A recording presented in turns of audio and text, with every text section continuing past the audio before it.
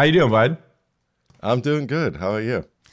We're doing great, man. We just had a fun week in Miami. It culminated in us both contracting whatever disease your son had, or maybe it was the sun of Florida that gave us some poisoning. But we had a good time down there talking about business, talking about code. It's always fun to get together and hallway track it up with fellow business coder entrepreneurs. So I'm For still sure. kind of riding off the high of that. It was lots of good conversations and gave me lots to think about. We came back with some ideas for what we wanted to work on next on Build UI. We thought this episode we just talk about some of the coding work we've been doing, because we actually have like a piece of business software now that has real paying customers, and no better way to learn about real world challenges with tech than when you have some skin in the game, as we'd like to say. Yes.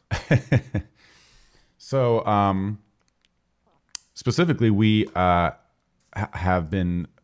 changing some of our pricing. I guess we're adding an annual or a lifetime plan rather to Build UI. So to set the stage for the conversation, currently Build UI is a subscription screencast website, and it's where we put our premium videos, and you can subscribe for $29 a month and get access to all the premium videos. And 2 weeks ago, we added the ability to buy a single course at a lifetime price, and directly as a result of this kind of this founders retreat that we were on, we've decided to add lifetime plans. We think it's a better fit for our users, and we think it just makes more sense in a lot of ways.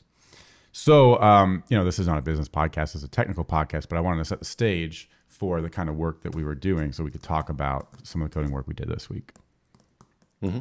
So we use Stripe for our billing, and we use Hasura for our data layer, and we use Next.js for our front end and back end. So that's kind of what we're working with. And how do you think it went? You might be missing some pieces in there. Yeah, go ahead. We use HighGraph for our content. Yeah, I just skipped that because Firebase, it's not Firebase really for our auth. Yeah, Firebase for matters. auth. It's gonna come up. That's true. That's true. Actually, it does come up. So those are like the core pieces. Yep, Firebase for the auth, and HighGraph. If you've listened to earlier episodes of this podcast, I guess in the last 4 months or so since we started Build UI, 5 months. HighGraph. We originally had content. Did we ever have it in? I guess we never had it in Hasura, did we? We did. But did. It was It was a short time until we moved it out and wanted that singleton CMS instance. The first change let's just walk through kind of what we did and just talk about what the work we did mostly yesterday. Yeah, I guess should talk about how I guess you mentioned we did add purchases a few weeks ago, and that's what a lot of this builds off of. Right. So yesterday we wanted a way for you to basically do a one-time payment, and with that one-time payment, you would have access forever. So Stripe is great with this. They have this checkout API where you basically in code you get to define everything you want to sell, the terms, the collection, the prices, and you basically build up this object, call some Stripe API in their JavaScript library, and that returns a URL, and you just send the user off to that URL, and that whole checkout screen is what they call it, is built. So that's pretty awesome. We were able to just say, instead of doing a subscription, we're just going to collect a one-time payment. It's for this much, and so on. Once I go through that, they kind of stay on Stripe's site for a bit until the charge is confirmed, and then Stripe pings one of our webhooks saying hey, we just charged this person, and we're about to send them back to you, basically. So we get to set up our database tell Stripe, okay, we're ready. We set up our database, and the user comes back to us. And we, at that point, we should have like their access all set up, their account set up. They're ready to start watching videos. Right. So that's all happening in Hasura. Hasura is where we keep our user accounts, our subscriptions, and then as of 2 weeks ago, our purchases. And so when you first go to the site, we have like a token that we use to capture your email, because this is something else we can chat about maybe. But right now, the way it works is that you put your email into our form on our site for whatever you want to buy, subscription or a product.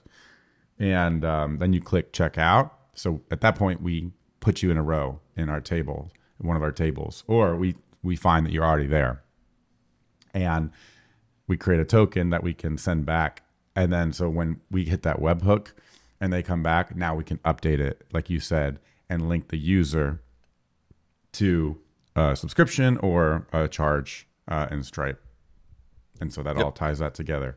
And then they come back, they finish their account setup, and then to determine whether they have access to a particular lesson, we can see, do they have a subscription that's active, or do they have a purchase for a course that lesson belongs to? So, the first thing that I noticed is, so before we talk about lifetime, the first thing is that we both have a lot of experience working with Rails, and Rails has a really solid, not only do they have solid tools for domain modeling, they have solid education around it. So I feel like with this stuff, probably even more with Build UI than with EmberMap, because with EmberMap, we still had like a Rails backend, and so if we wanted to do some extra stuff in there, we could. Here I've found several times where you and I are working together and we say, oh, we reached for something like some concept from Rails, let's say, like a polymorphism, let's say, but the specific implementation of polymorphism in Active Record, which is just to make something purchasable, and then you can have many things that conform to that interface, right? You can purchase a product, you can purchase a subscription, and so there are common characteristics between those things. And Rails has all these mechanisms for setting that up, and then also setting things up that are different, right? Because subscriptions have unique characteristics about them that purchases don't. But then there's things that are in common as well. The other thing that we reach for a lot, or at least I think we get like just that spidey sense when you're coding something, is like the inversion of control thing. Or maybe like, what was a law of Demeter that like Ben Orenstein used to talk about, where you kind of find yourself like passing too much data, and if you kind of invert it, then it just makes things easier.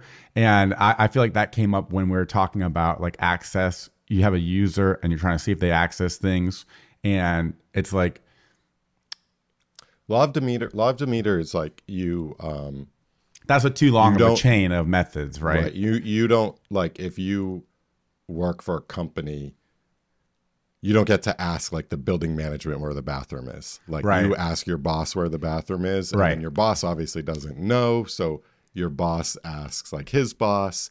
But from your point of view, you don't see your boss asking his boss. So it's basically you're hiding the complexity of the system by only talking to objects that are like closely related to you. Right. I think it's related because it's come up before, because in a lot of the systems that like we're building today, and like this one, for example, or the ones that we work on with our consulting projects, there is a lot of knowledge, right? And ways to solve that are, for example, like the law of Demeter in Rails, where you can delegate and delegate and delegate. So you just ask your boss asks the janitor or whatever. And there's just layers and there's tools in Rails that make that very easy.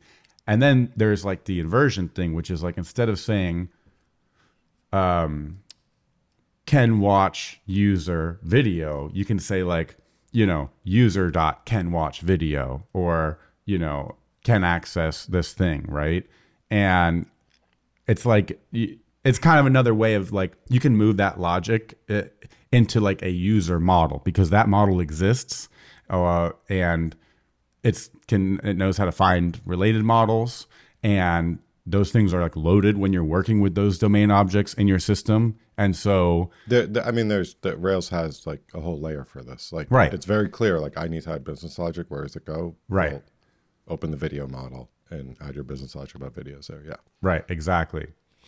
So, yeah, I thought this was interesting to just talk about because you said something when we were pairing yesterday, and you were like, I think the JavaScript ecosystem has a lot to learn here, and from like the Rails ecosystem, or just from these backend systems that are more mature, from OO. That was kind of the interesting thought, right? That was like the interesting nugget that made me want to talk about this today. Was that we're used to just like writing with functions, and like we went through this whole phase with JavaScript, dude, where like JavaScript was using classes a lot. Like Angular, OG Angular was like using classes. Ember used classes.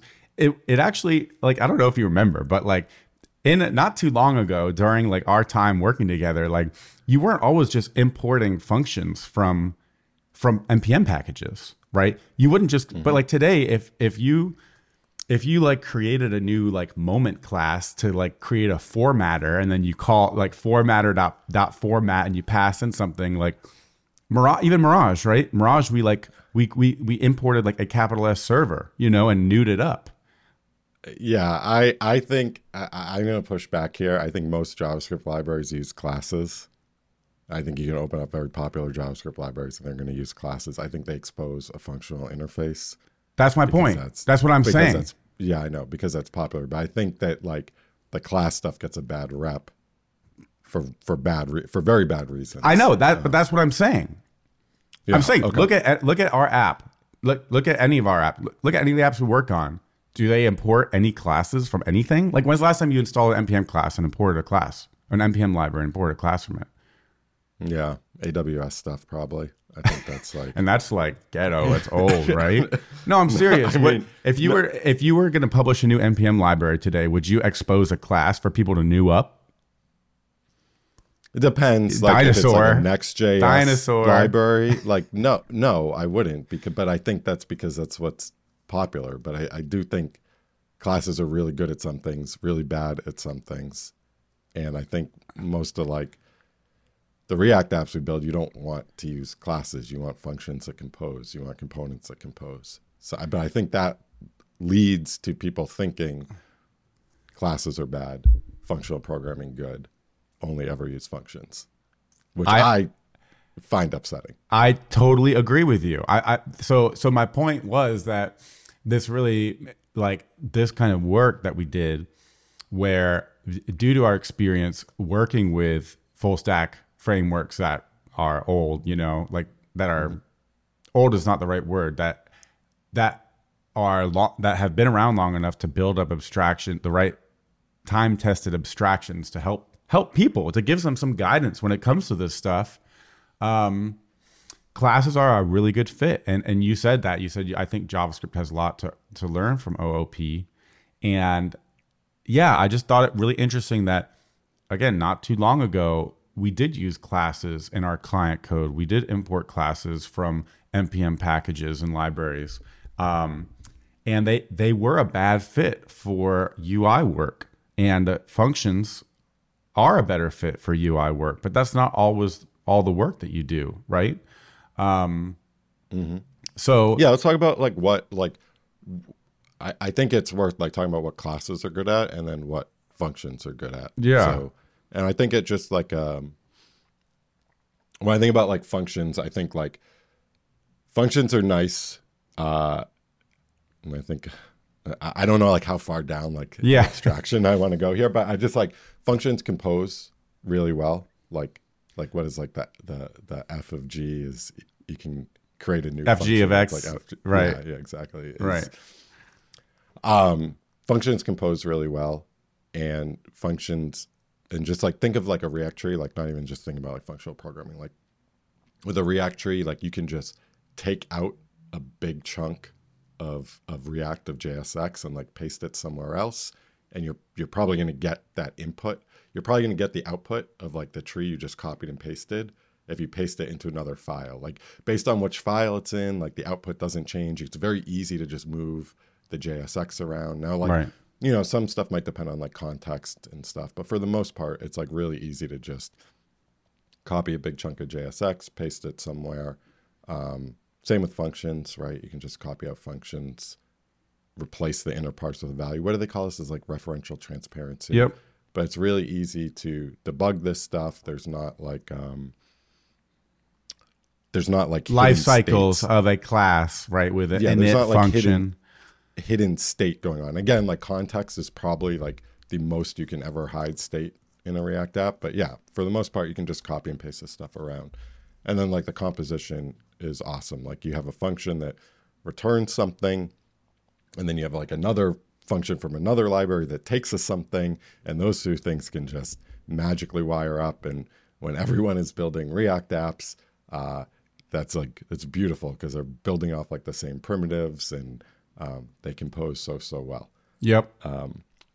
Yeah, I want to mention too. There was a time while we were pairing yesterday before we we hit our pit of despair where we were working on the UI stuff, and we were like changing the interface of a component. We were like, man, React is just so good. Like we say that a lot actually while we work, because it is such a good fit for UI and the functional paradigm, which you can basically think of a component as a function, right?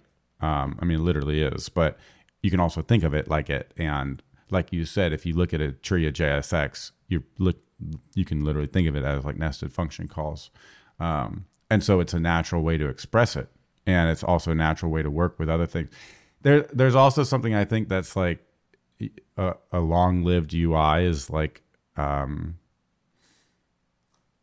render frames, like a camera, that are like snapshotting over time. And again, functions are a very natural way to express something like that.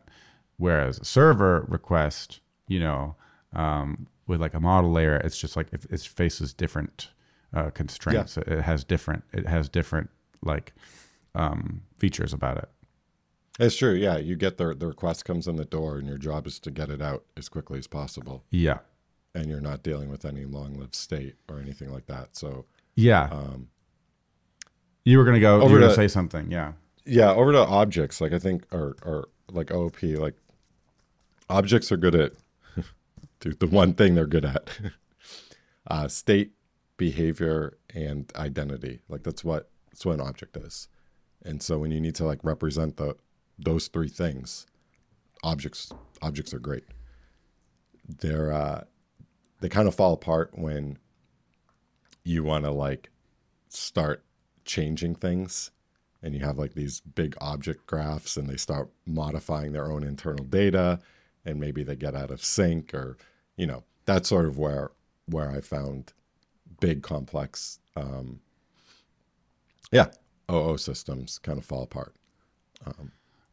And I think that's why the whole like one directional data flow that passes through functions, and functions that are written as like purely as possible, versus trying to debug like a stack trace from Ember, where you do have lots of long-lived objects with their own life cycles and inits, and they modify shit like that. That's because they're long-lived. They have like state, and now you can be mutating that shared state from like different directions. There's not this clear one directional flow.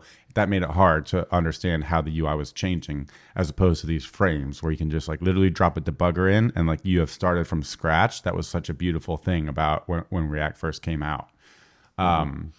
I guess we should say too, like in React, like there's obviously state, but we don't here. Like we don't feel like we're not maintaining that state. We call set state, and we just expect the whole system to rerun and update.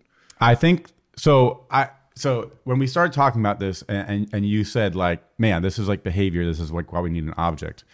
It was on this part of the code of the work we were doing where it's like, can a user watch this piece of content, right? And it's like, do they have a subscription? Do they have a course purchase for this course?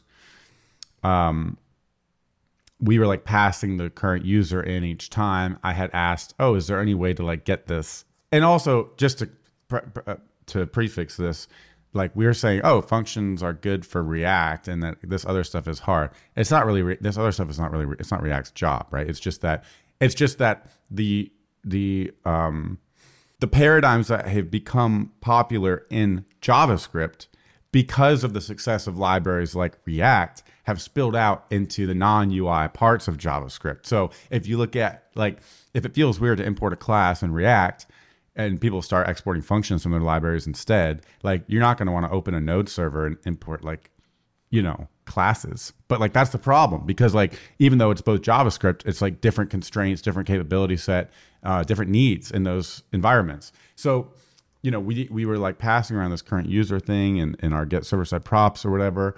And I asked, like, can we just like memoize this? Like, is there an easy way to memoize this? Like in Rails, you can just say current user, and the first time it's called, it will grab it from the database. But then any other time it's called, maybe you can just get it. It'll just use the cached value of it. So there's like no way to do that. You have to thread it through, because there's just no like layers for that sort of thing, right? To be fair, some frameworks will provide kind of like a yes. quote unquote controller layer. Yes. Yep.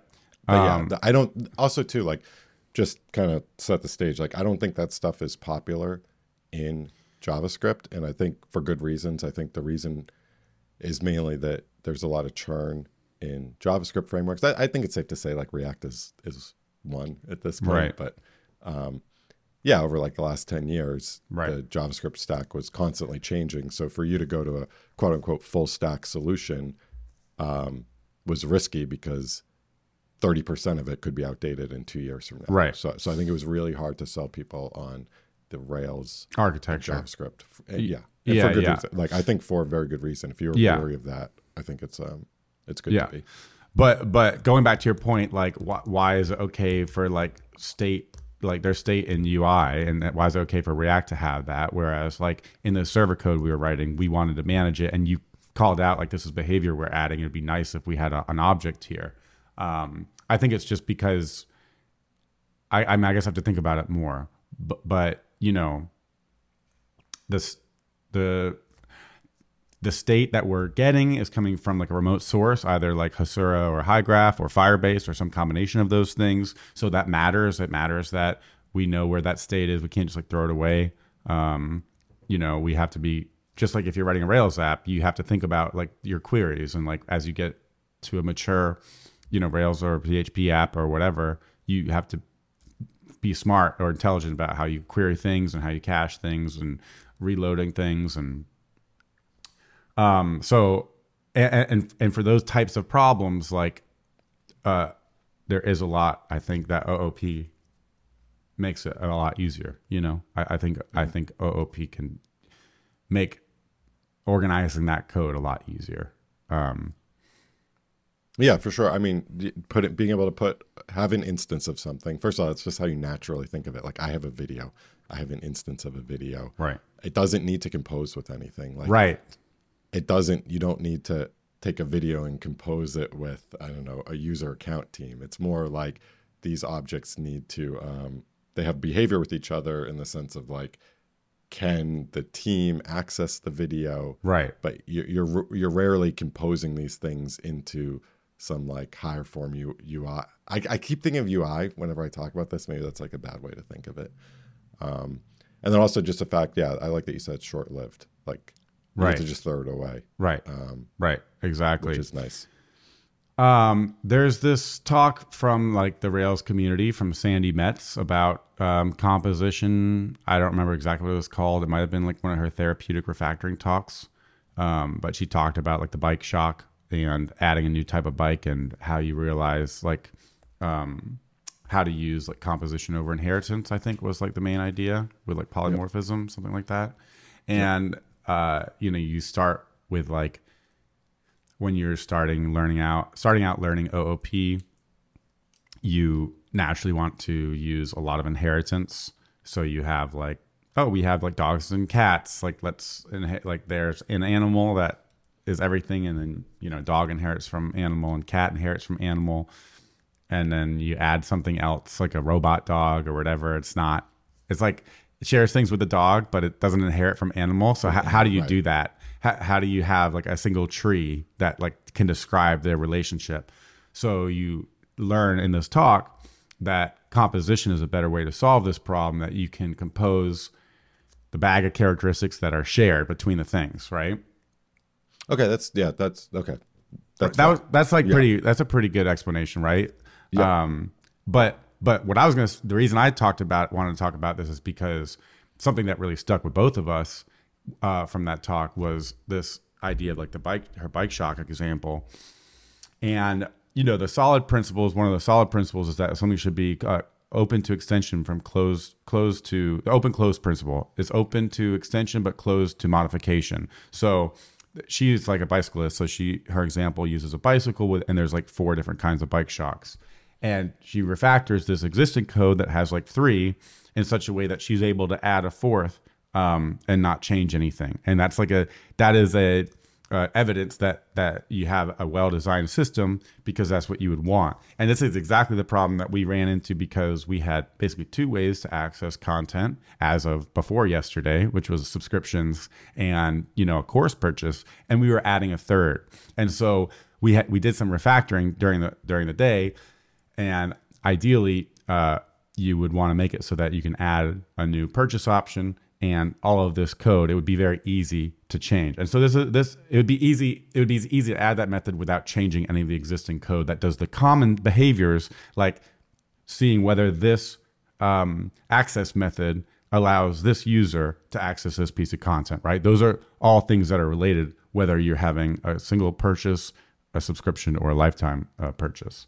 Again, if this was Rails, and there's areas in the architecture that are like perfectly suited for this. The access method itself can define whether it has like what it means for access to be granted or not granted on a specific piece of content. So a course purchase could say, if you can ask a course purchase, can I watch this lesson? And it could figure it out. Because I know my course purchase is for course 1. That's a lesson from course 2, so you don't. Something like that, right? A subscription could say, do I have access to this piece of content? A subscription could say, oh, you have an active subscription, so you do. You have a canceled subscription, so you don't. And then the lifetime purchase could also answer that question. Do I have access to this specific piece of content? Yes, you do, because you have a lifetime subscription. And then if we add bundles of courses in the future, right? You can imagine a system like this where, and in Rails, like if people haven't worked with system or any system like this, it's literally like adding a new file, copying like the baseline. It's like has access ? It takes in a lesson, right? Or if we add other pieces of content in the future, like we said, bundles of code, and they can answer because they have the knowledge, and also the graph of models, like the whole modeling layers is like key to making this work, right? So we kind of did that. That was a big influence on how we think about problems like this. And, that's kind of what we were doing yesterday. But it just struck us how much easier it would have been in something like Rails, of course.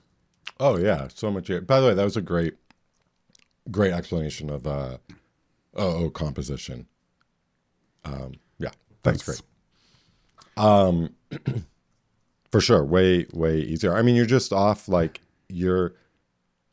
when you're composing data from a bunch of different services, there's no ORM that knows how to talk to the 4 services that we use, nor should there be. I mean, it's kind of like an unrealistic ask. Right. And so you're just fetching data and passing around JSON. That data you fetch from these services comes back as JSON objects. Right. And you're just passing that around.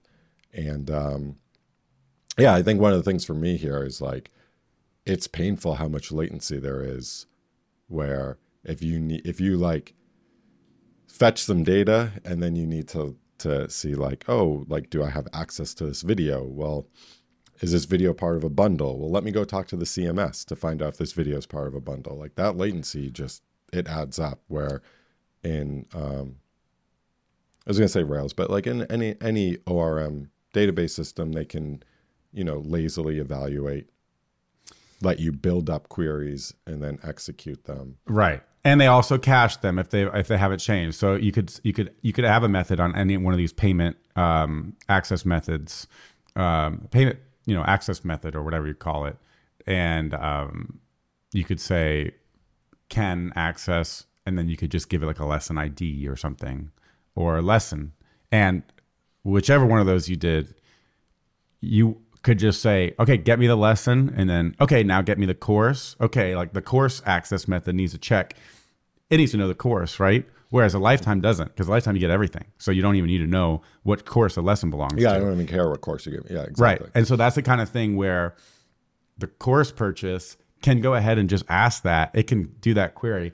If that lesson and course have already been loaded into the graph, Rails will give it back to you in cache. It's in Ruby memory. It's like, it doesn't matter. You don't think about that kind of thing when you're writing these methods.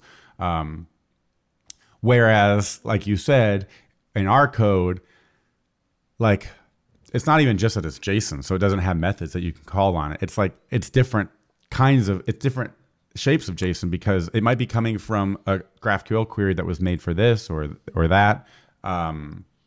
Yeah, some of it just comes from like the internal libraries that make their own fetch requests. Right. So it's yeah. Right.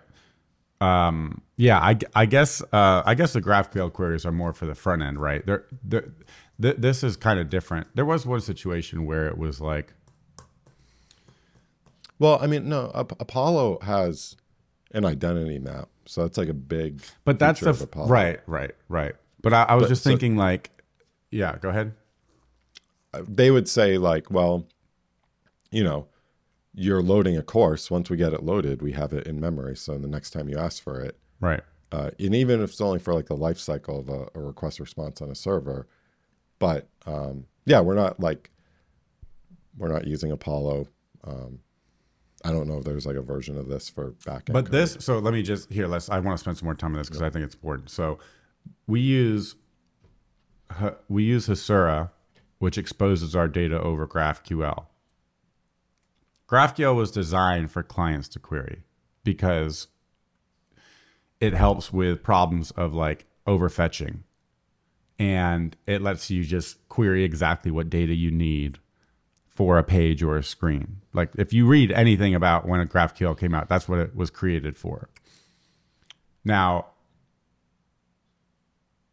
it's like a query language that works over HTTP. So when we started writing like fat clients, our backend APIs basically became that, but like a less good version of that. So when we first came across it, we really loved it because it was just like automatically taken care of for us. It was like enough of a standard compared to like, whatever JSON APIs that people were just writing and deciding how to deal with relationships and all that. So now we are moving away from querying on the client and we're querying in our server. And so part of what gives Rails model layer, like active record, its power is that it's not working with these like kind of these like data sets, like arbitrary like shapes of JSON data. It's really close to the database. First of all, the database is very fast. Second, it's not working with a query language that is designed to be able to give you like arbitrary graphs to paint on a screen. It's like working with, like you said, identity set. So the reason I said all that is because Apollo wouldn't help us in our webhook for our next webhook for dealing with like Stripe or whatever. I guess this was like, we were talking about like the checkout stuff on the front end. But yeah, so I think there's two things going on there, which is like, you're like on the one hand, like when you're working in the model layer in Rails, you're dealing with this kind of like access control and like the business logic, right? It's like you said, it's like the behavior. Yes, exactly. It's different than like what you're querying to like give back to the front end, right? And that's it's not something I need data to paint on the screen. Yeah. I need objects, and then I'm going to ask these objects a bunch of questions. Yes, exactly. So, it's kind of interesting just to think about all that. And the fact that like, GraphQL is the way we query this data. Actually, both are like users and subscriptions and purchases, and also the content layer. And we do it both for the purpose of answering these business questions and also for what needs to be shown on a screen. And for the purpose of what needs to be shown on the screen, what needs to be handed to a React component, it's great. I've never really had a problem with that. Like, I can't think of it. Actually, it's a wonderful developer experience to go, I need some new data for this part of the screen. Let's open up, Hasura's graphical and do some querying, some sorting, some filtering, whatever. It's typed, and you throw it in there and you need to change something. Like, that's great. But for this stuff, it's not always like it's just not the right tool, I guess. It doesn't feel like the right tool, Or not, Yeah, I guess there's a couple pieces there, that are missing. just like from experience, I think when you're working with your domain objects, you just want the full record. Like, yeah, exactly. I just want a blog post, and like if I call like post.authors, I want to get back all the authors. Like, if I didn't fetch the authors, don't tell me null. Don't Right. tell me an empty array. Right. Like, because then I have to figure out like, oh, is it null because I didn't fetch them, or like, do I need to?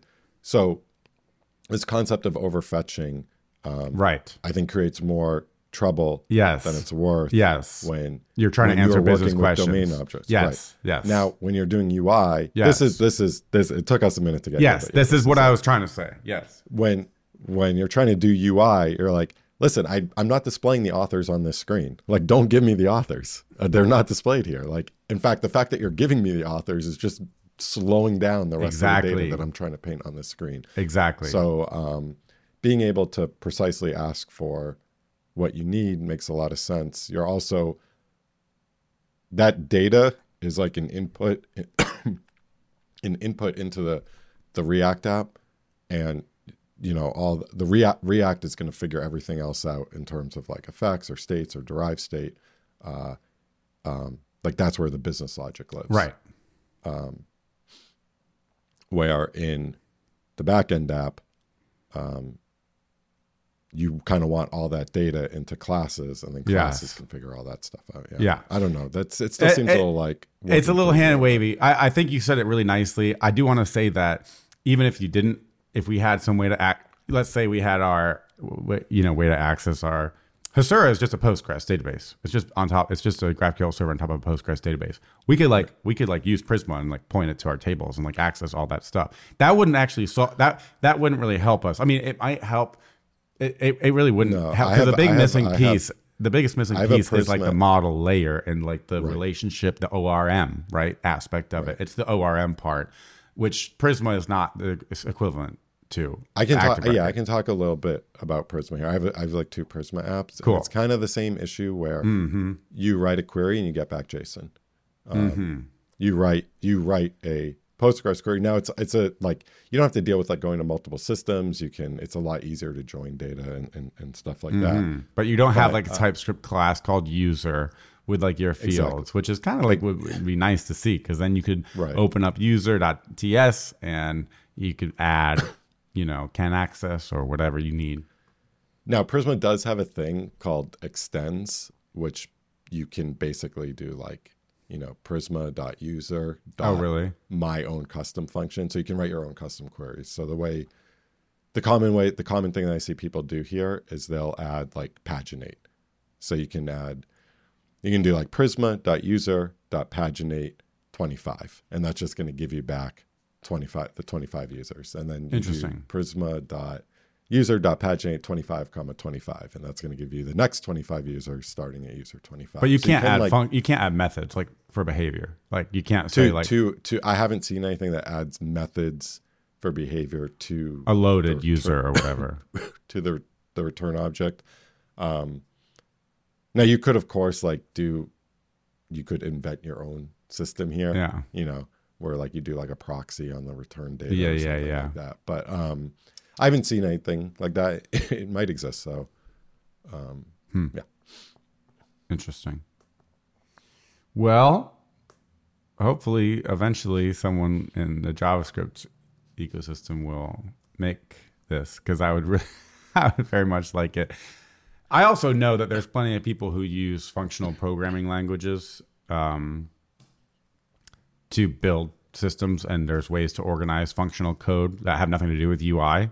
And they would say there's no need for objects. It's just where I came from, and so that's how I think we both naturally think about these kinds of things. And I think if I could find someone who's worked on a similar system to ours, what we just did yesterday, and show them what it looks like to be able to add a new purchase type, a new access type, and how easy it is, right, to organize it like that. It would just be, I think there's a lot of people who maybe haven't seen that kind of thing yet.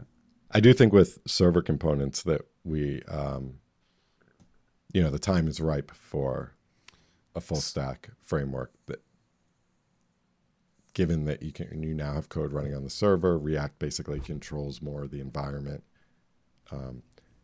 It's not just, to work with any backend and you just thread data through over an API. It's taking on more of the environment that your code is running in. So I think I guess my question is like the mutation side, because like components are still about rendering. So it seems to me like it's still mostly about rendering. I think the issue is just stepping back from that. It's just React is made to run in the browser. Yeah.